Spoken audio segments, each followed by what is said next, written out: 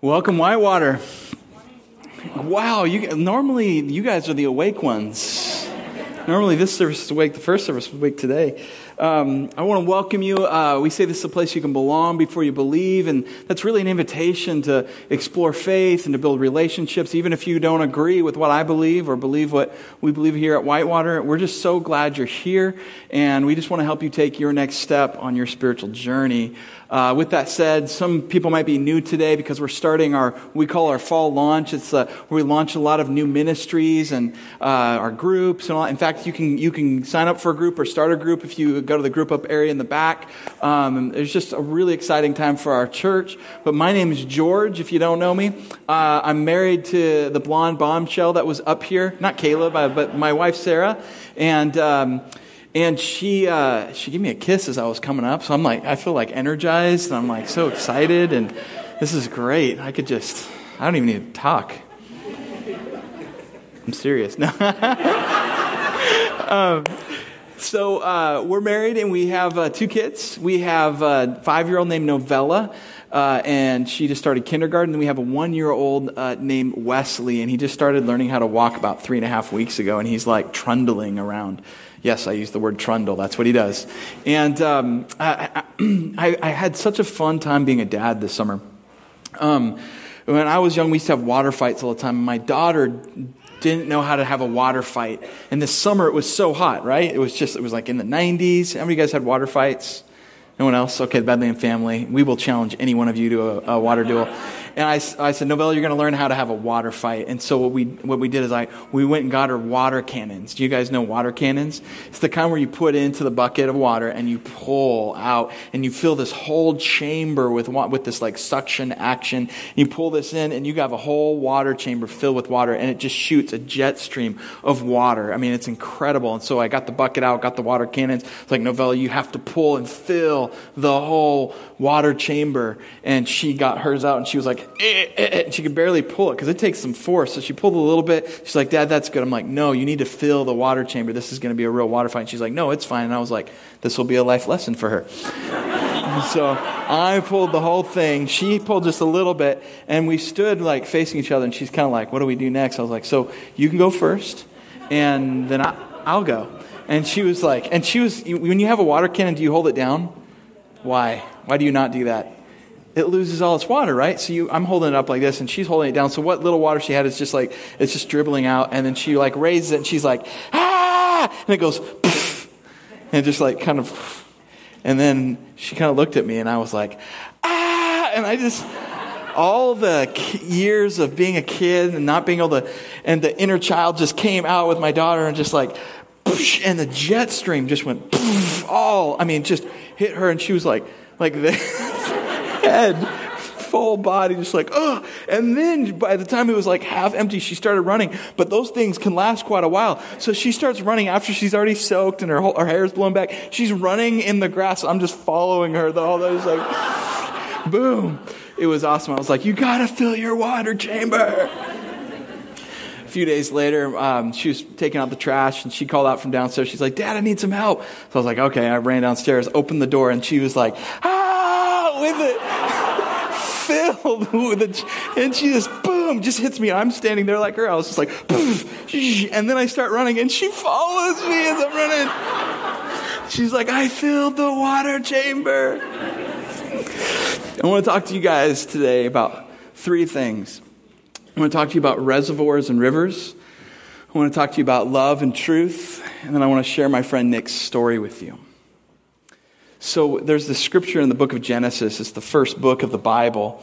And God speaks to this man named Abraham, who he starts really what's known as the community of God. God uses this man, and he ends up creating Israel, which is the community of God. And he says to this guy, he says, I will bless you, and you will be a blessing. And it starts this relationship that any of us who would follow Jesus, any of us who would begin to explore following Jesus and be part of a faith community, we actually step into the tradition of Abraham where we are blessed to be a blessing. If you have your notes out, you could take those out. I would say it like this: we are blessed to become a blessing. We're blessed to become a blessing.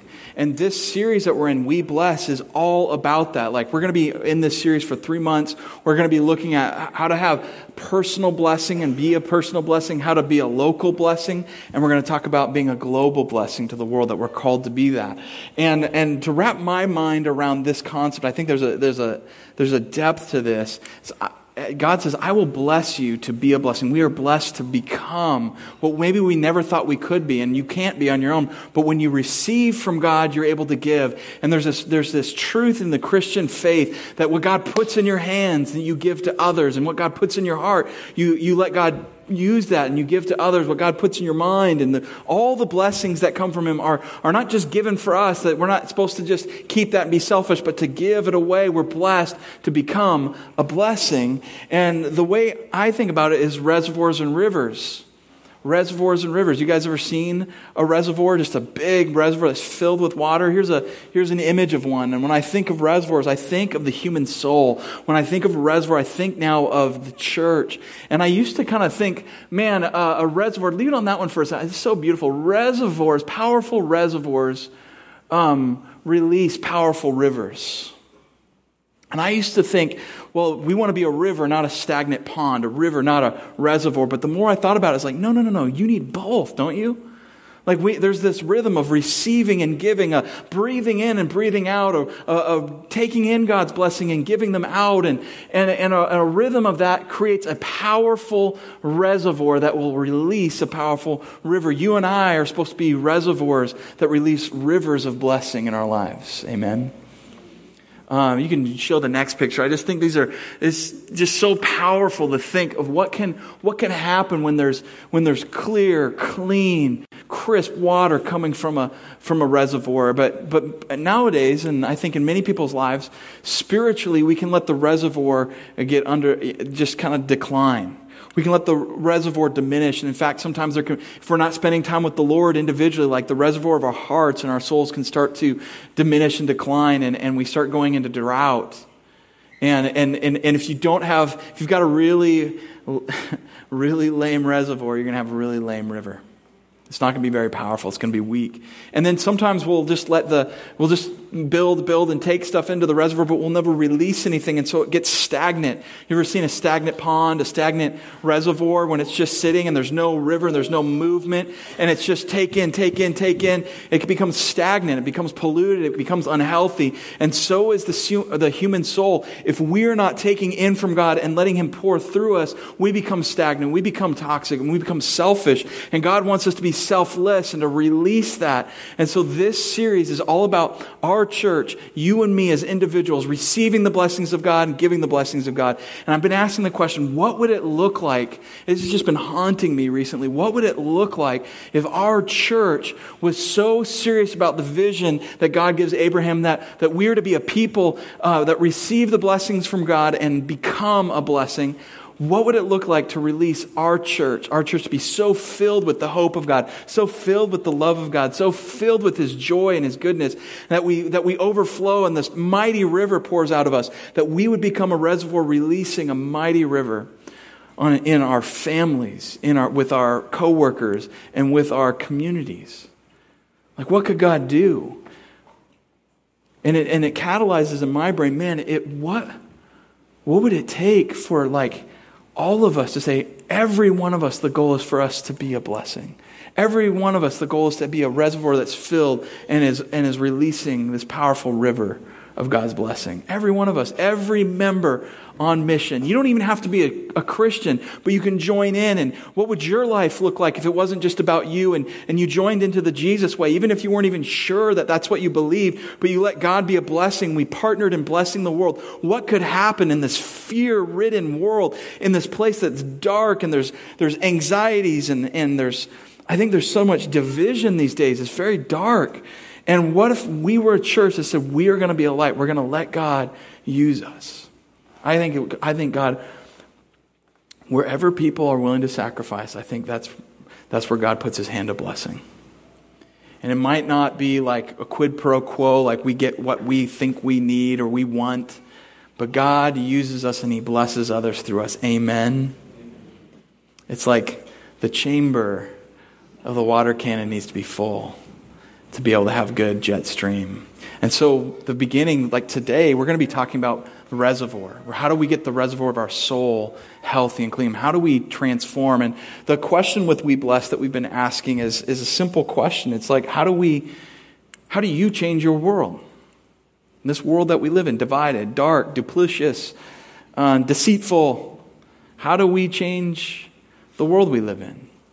And there's a quote that I really like. It's from it's called The Unknown Monk. It's from the 12th century, and he kind of answers this question of how do I change my world? And it says this: when I was a young man, I wanted to change the world. I found it was difficult to change the world, so I tried to change my nation. And then when I found I couldn't change the nation, I began to focus on my town, and I couldn't change the town. And as an older man, I tried to change my family. And now as an old man, I realized that the only thing I can change is myself. And suddenly I realized that if long ago I had changed myself, I could have made an impact on my family, and my family could have made an impact on our town, and their impact would have changed the nation, and I could have indeed have changed the world. It starts with me. It starts with you before it starts out somewhere else. And I think it would even be better said, not that I would change myself, but I would allow God to change me. That I would allow God to bless others through my life. Amen? And I want to give you a really tangible handhold here. We really want our church to be a healthy, life-giving reservoir. A life-giving river requires a life-giving reservoir. And so today we're focusing on the reservoir, and we will be getting to the river, getting to the being a blessing. But how do you get healthy? How are you, get rid of the stagnation, get rid of the low levels of life-giving water in your life and raise the level. How do you do that? And one of the most intentional things that we have here at Whitewater is we have this thing called the Journey Track. And the Journey Track is, to me, it's so powerful because it's all about, it's really a path to help you get healthy, have spiritual health. It's a path to personal spiritual growth. It's a path toward, if you want to be a leader, it's a path to leadership. It's a path to membership. It's a path to change, and we're going to be doing it a little differently this fall. We're changing some things up. We're going to do 5 weeks in a row. It's a 5-week class. And I have a vision to see as many people in our church go through it as possible, because it's a place where you can find friends and start community groups or get connected to a community group. Whether you've been going here forever and in a community group, come on out for this. We're going to be launching the Journey Track, which is a 5-week class on October 14th. So it's in 2 weeks. And if you can't make Sundays, we believe in this so much. We just have seen so much change in people's lives that we're actually offering one on Wednesdays. So if you need to do one on Wednesday or kind of flip a class, you can do that. But we just want as many people there as possible to really deepen the reservoir so we can really allow God to unleash the river of blessing. Does that sound cool? So on your connection card, pull that out and mark it. I'm interested in the Journey Track. If you're wanting to grow and you haven't been growing, you want to learn, how do I grow spiritually? How do I build deep friendships? How do I live a life on purpose? What is my shape and my calling? You'll learn all those things. And if you don't even know Jesus yet, it's the perfect place for people exploring faith. Mark it on your connection card, Journey Track, and mark whether you want to come Sunday or Wednesday or you're interested in both, and do that. So the question is, how do we allow God to change us? And the answer for me is love and truth. It's receiving the blessing of Jesus Christ. It all starts there to allow God to change our heart. If you have your Bibles, you can turn here with me at John 3:16 and 17. If you don't, you can just follow along behind me on the screen. It says this: "For God loved the world in this way. He gave His one and only Son so that everyone who believes in Him will not perish, but have eternal life." And sometimes I think church communities it's like they almost flip this. It's almost like the verse becomes, "For God so hated the world that He gave His Son." And we serve a God who moves for love. God is love. He gives love definition. God is love, and he loved the world in this way. He gave his one and only Son so that we didn't have to be separated from him eternally, but we could have life with him eternally, forever. A life of unending love and grace and growth and change with him. It's unbelievable. And one of the things I've also noticed in religious communities, Christian communities, sometimes we can forget about verse 17. And I think verse 17 is the bookend to this. It shows us how God really loves. And it says this, "For God did not send his Son into the world to condemn the world." What? Have you ever been in a community where it feels like the major goal is to make sure everybody knows how condemned they are? Like it says, Jesus did not come into the world to condemn the world, but to save the world through him. Like we're all broken. Every person in this, myself included, we are all broken. We're all coming to the hospital. The church is more like a hospital than a fashion show or a university, a place of learning. The church is it is in the business of transformed lives. It is a healing place. It is a hospital. Some of us have just gotten here earlier than others. But we've all have brokenness in our life. And we need Jesus. We need God's love to come in and change us. And we know we're broken. Like we all stand condemned because of sin and bad decisions in our life. But what we needed wasn't someone to go point out just the condemnation. We needed a Savior. Jesus came to save us. Remember that. John 1:17 says this, "The law was given through Moses. The commands were given through Moses. But grace and truth came through Jesus Christ." The word for grace there, when you look at and break it down in the Greek, is like faithful love. It's loving kindness. It's this like unconditional, unending, amazing love. Love and truth come through Jesus. So what does love look like? What does truth look like? For the Christian, we always go back to Jesus. If you want to know what God looks like, look to Jesus. If you want to know what love looks like, look at Jesus. And I don't think there's any better place in Scripture than John chapter 8 that gives us a little snapshot, a picture of the love and truth of Jesus Christ. If you have your Bibles, turn to John chapter 8, starting in verse 3. You can follow up behind the screen. And if you don't have your notes out, you can get those out and continue writing things down. Here we go. It says in verse 3, the scribes and the Pharisees, the religious people, the ones who have built their lives around the commands and condemning. They brought a woman caught in adultery, making her stand in the center. They put her in the center of all the men. They took this woman and put her in the center to ridicule her and condemn her. And they said this in verse 4, "Teacher, this woman was caught in the act of committing adultery." In the act? So where's the dude? Did any of you guys ask that question? So where's the guy? They're like, "Oh, he didn't know." He's like, "Oh, you're not my wife." That's... It's generally not how it works. And this is probably someone in their synagogue or maybe even a religious leader. Maybe he was a Pharisee themselves and they're like, "Oh, he was just making a mistake. She was the one, the she-wolf, the temptress." And they're putting all this blame on her and all this shame on her and putting her at the center of shame, condemnation, and ridicule. And it says this, we caught her in the act of committing adultery. We don't know where the guy is. In verse 5, "In the law of Moses, it commands us to stone such women, that they deserve to die. So Jesus, what do you say?" How would you answer them? You ever had someone ask you a trap question? Whenever it happens to me, I just yell, "Trap!" And then I run. My wife's good at asking those trap questions. "Did you do the dishes today?" "Trap!" They asked this, it says, to trap him in order that they might have evidence to accuse him. And Jesus then doesn't answer them directly at first. It says this, Jesus stooped down and started writing on the ground with his finger. If you have knowledge of the Jewish Torah, if you're from that culture and you were to read John, that's really significant when he said he stooped down and began writing in the dirt with his finger. That would remind you of a few things, that the God out of the dust created humanity. The God who created humanity is in front of them. And the God who created humanity also gave them the 10 commandments by which they're condemning this woman. They're using the commandments to condemn her. And it says in the Old Testament that the finger of God wrote the 10 commandments on the stone tablets. And the finger of God that wrote those tablets, those commandments, is the finger that's writing in the ground right in front of him, stooped. And I imagine that he's writing the 10 Commandments out. Because that's the same finger that did it. He's writing, in my imagination, he's writing that out.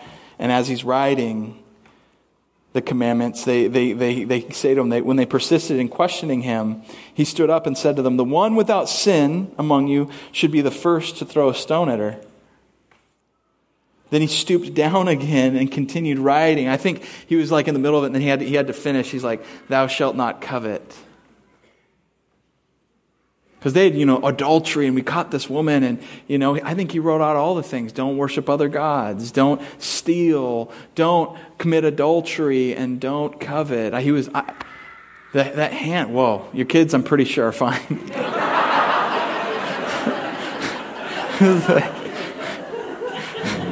Something amazing is happening up there. So, when he stoops down, he continues writing, and when they heard this, get this, it says they left one by one, starting with the older men who recognized their brokenness. I think the older you get, the more, I think the wiser you get as you get older. You realize how broken you are and how much you have messed up, and you see where you messed up, and you never thought it was a mess up. And they start leaving, and then everyone all of a sudden is gone. Only he was left with the woman at the center. She starts at the center with shame and condemnation and ridicule, and she ends at the center with Jesus' love. Get this. Don't miss this. When Jesus stood up, he said to her, "Woman, where are they? Where are the ones who are condemning you, the ones who are using the commandments to condemn you?" By the way, who has the right to condemn because they've never violated a commandment? Jesus. So what's his reaction? Does he use the commandment to condemn? "Has no one condemned you?" "No one, Lord," she answered. "Then neither do I condemn you." Because Jesus did not come to condemn. What did he come for? To save. And Jesus says, "Go, and from now on, sin no more. Be free. Be free of your old identity. Be free of that sin. You can be free of it. You can be forgiven." This is one of the most powerful stories, because isn't this love and truth in action? I came to save, I forgive, I'm freeing you. But go sin no more, be free of that. And so he doesn't just let go of truth and hold on to love. He doesn't let go of love and only hold on to truth. And I'm afraid in our day and age, like people grab a hold of one or the other. My daughter came up to me with one of her dolls, like the one that it's when it's laying down, it's got its eyes closed, and then when it comes up, it's like this. You know that one? She's like, "How should I do its hair?" And I was like, "You should do it purple," because that's her favorite color, and it's the Huskies, of course. And she was like, "How about my hair?" I was like, "Do it purple." And she was like, "Dad, you know a lot about church, but you don't know much about hair." She spoke to my heart. A lot of truth. It didn't feel very loving. But I think there's a generation that is beating people down with the Bible in the name of truth. I think there's also a generation that are now setting the Bible aside in the name of love. And what that tells me is that people aren't in an experiential relationship with Jesus, and they're not reading about Jesus. They don't really understand. They might know the scriptures, they don't understand them. Because we don't set aside the Bible. We don't set aside people. We love with truth. Truth comes wrapped in love. Truth comes wrapped in Jesus Christ. We cannot let go of that. Jesus came to establish a community of truth and love. So any one of us who are thrown out in front of people and we feel ashamed in our sins there, and we're broken and we feel like we're unworthy, and we can be in a community that says you're loved, but go and sin no more. Amen? What happens without truth? You see humanity begins destroying every aspect of the human soul, everything that's good, because people are living into lies and into deception and hurt one another. And the reservoir gets stagnant and polluted and empty, and it weakens the river, and it's a polluted river that flows up. But what happens without love? Without love, like the reservoir just grows stagnant and nothing goes forward. It's selfish and it's sick, and we need love and truth. Love without truth is meaningless. Love without truth is meaningless. Truth without love is just mean. Can I get an amen? We stand with Jesus at the center, putting others into the center with love, not condemnation. I've even seen some Christians, friends, start using Jesus to condemn, just like the Pharisees were using the Bible to condemn. Jesus came to save. The Spirit convicts, and we do speak truth in love. Love transformed us, so how can we be transformed by love? I want you to watch a video of a story of my friend named Nick.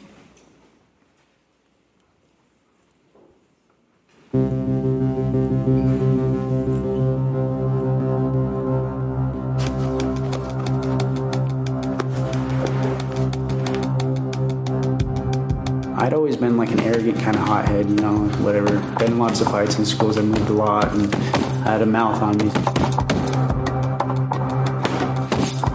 I'd always had this friend trying to get me involved in martial arts. Hey, you should come. I will never forget it. It was Alan Mann, 130 pounds, 135 pounds, and just mauled me. It was the most humbling experience of my life. Growing up, I was just my own boss, so to speak. My own, did what I wanted, when I wanted, where I wanted. Buddies of mine growing up, we didn't have fathers in our lives. I was really cynical towards my dad, but over time, I started to understand, okay, I get it. My dad he didn't have no role model, no male. He just followed the patterns he did. I just followed the patterns I knew. Ashley is my now wife. We started dating. She was a Christian at the time, and I was a non-believer. And Jeff Wall, local pastor, agreed to meet up with me. He was kind of had the mindset, I'm going to scare this punk off or whatever from Ashley, because he knew Ashley. And so I went, and we just built a good relationship. And he was like the best mentor, best father figure, he was just a true leader. You don't think it means that much to be loved on like that until someone pours into you like that, and you're like, whoa, what is it with this guy? Why is he so radically different, And he's like, all I have, Nick, is the gospel. That's all I have.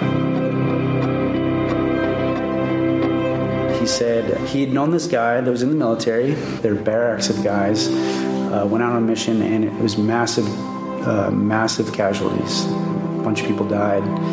And one of the convoys that they were in or whatever had blood and guts, and it was terrible. And the guys got back to camp, and instead of having everybody clean it up like they usually do, he said the captain or the sergeant at the time said, you guys go to bed, I'll get this. Oof. He cleaned it all up. He's like, that's leadership. Oof. At the time, I thought leadership was like the toughest guy on the hill, the biggest guy, the baddest whip, whatever, So it was just a paradigm shift, and so that theme kept reappearing in the Gospels. He said the summary of the Gospels is we're more sinful and flawed than we dare to admit, even though we're more loved in Jesus and accepted in Jesus than we dare to hope. I was broke down in tears like a little baby. Here I am, this MMA fighter, and whatever. I couldn't stop crying that whole day. I'm still broken, flawless, all those things, right? I get it. Knowing no matter how many times I fail, it doesn't matter.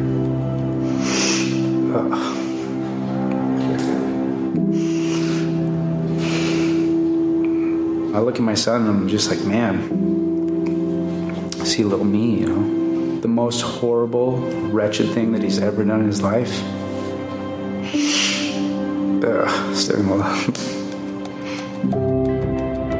Being loved like that is just like, man, I want to leave a legacy like that for my kids. I don't want my kids to come from a broken home. It makes me want to love people better, serve people better, lead people better. It's good stuff. Yeah, I'm fine.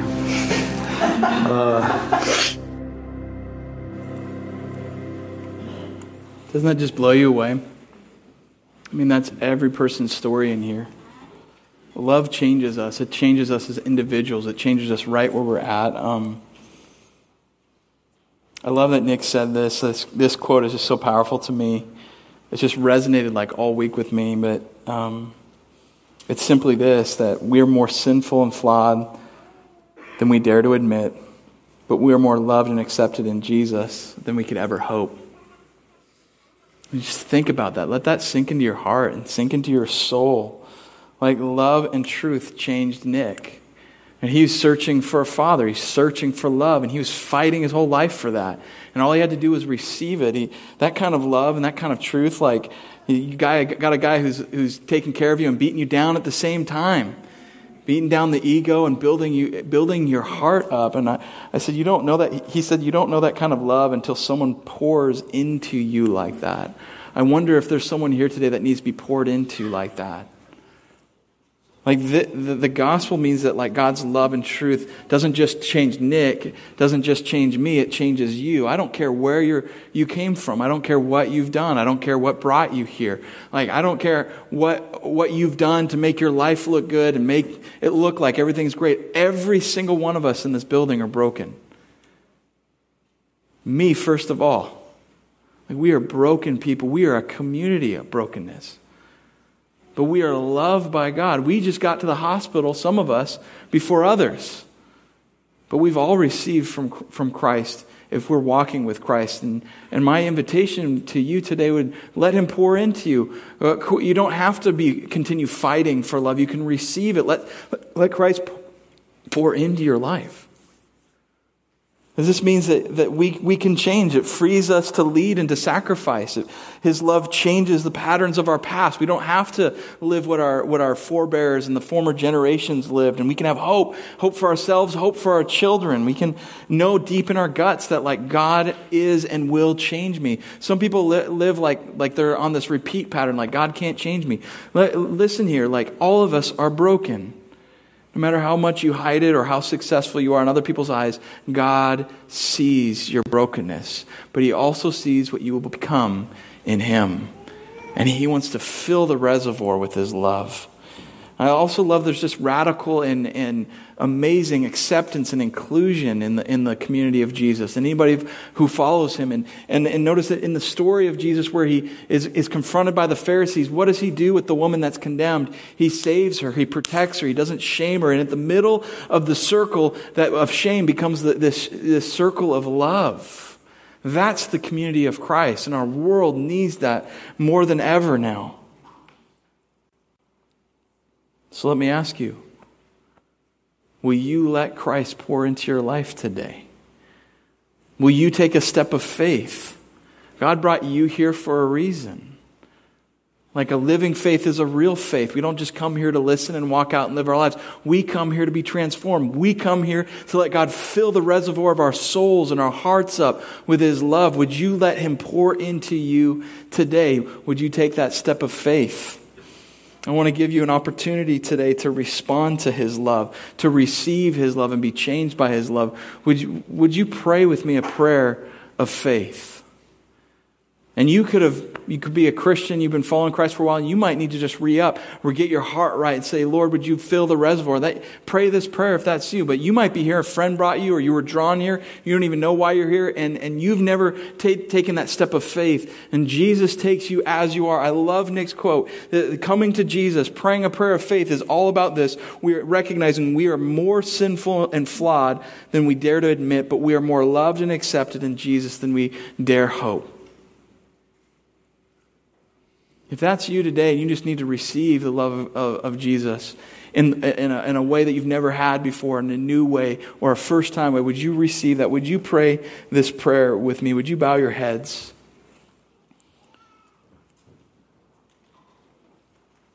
Would you say this after me in the quiet of your heart? Dear God, I'm more sinful and broken than I dare to admit. But because of Jesus, I'm more loved and accepted than I can ever hope. Jesus, thank you for dying on the cross for my sins. Would you forgive me and free me through your love and your truth? Come into my life. I give my whole life to you the best that I know how. Amen. Would you keep your heads down just for a moment? If you prayed that prayer in your heart, wherever, would you look at me? Would you look up to me? I see you. So grateful. God is doing a work in your life, in your heart. He will change you. Those of you who are looking at me, would you let me give you this next step? Would you come talk to me and let me know that you took a step of faith today? If you're looking at me, if you are scared to come talk to me or you've got to run out of here, would you mark that on your Connect card and mark your name on that so we can pray for you, we can follow up? Because I want to help you with the next step of your faith journey. I want to pray for you. Would you let me know or mark on your Connect card? Make that commitment. I'm so happy. I'm so grateful for you. Everybody go ahead and look up. Can we give a hand to the people who have received some grace and truth?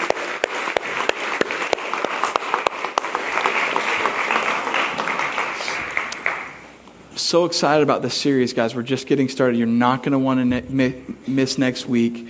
And we are going to learn to be a church that is filled with a powerful reservoir that God uses to release a river. Amen? All right, let's stand and sing.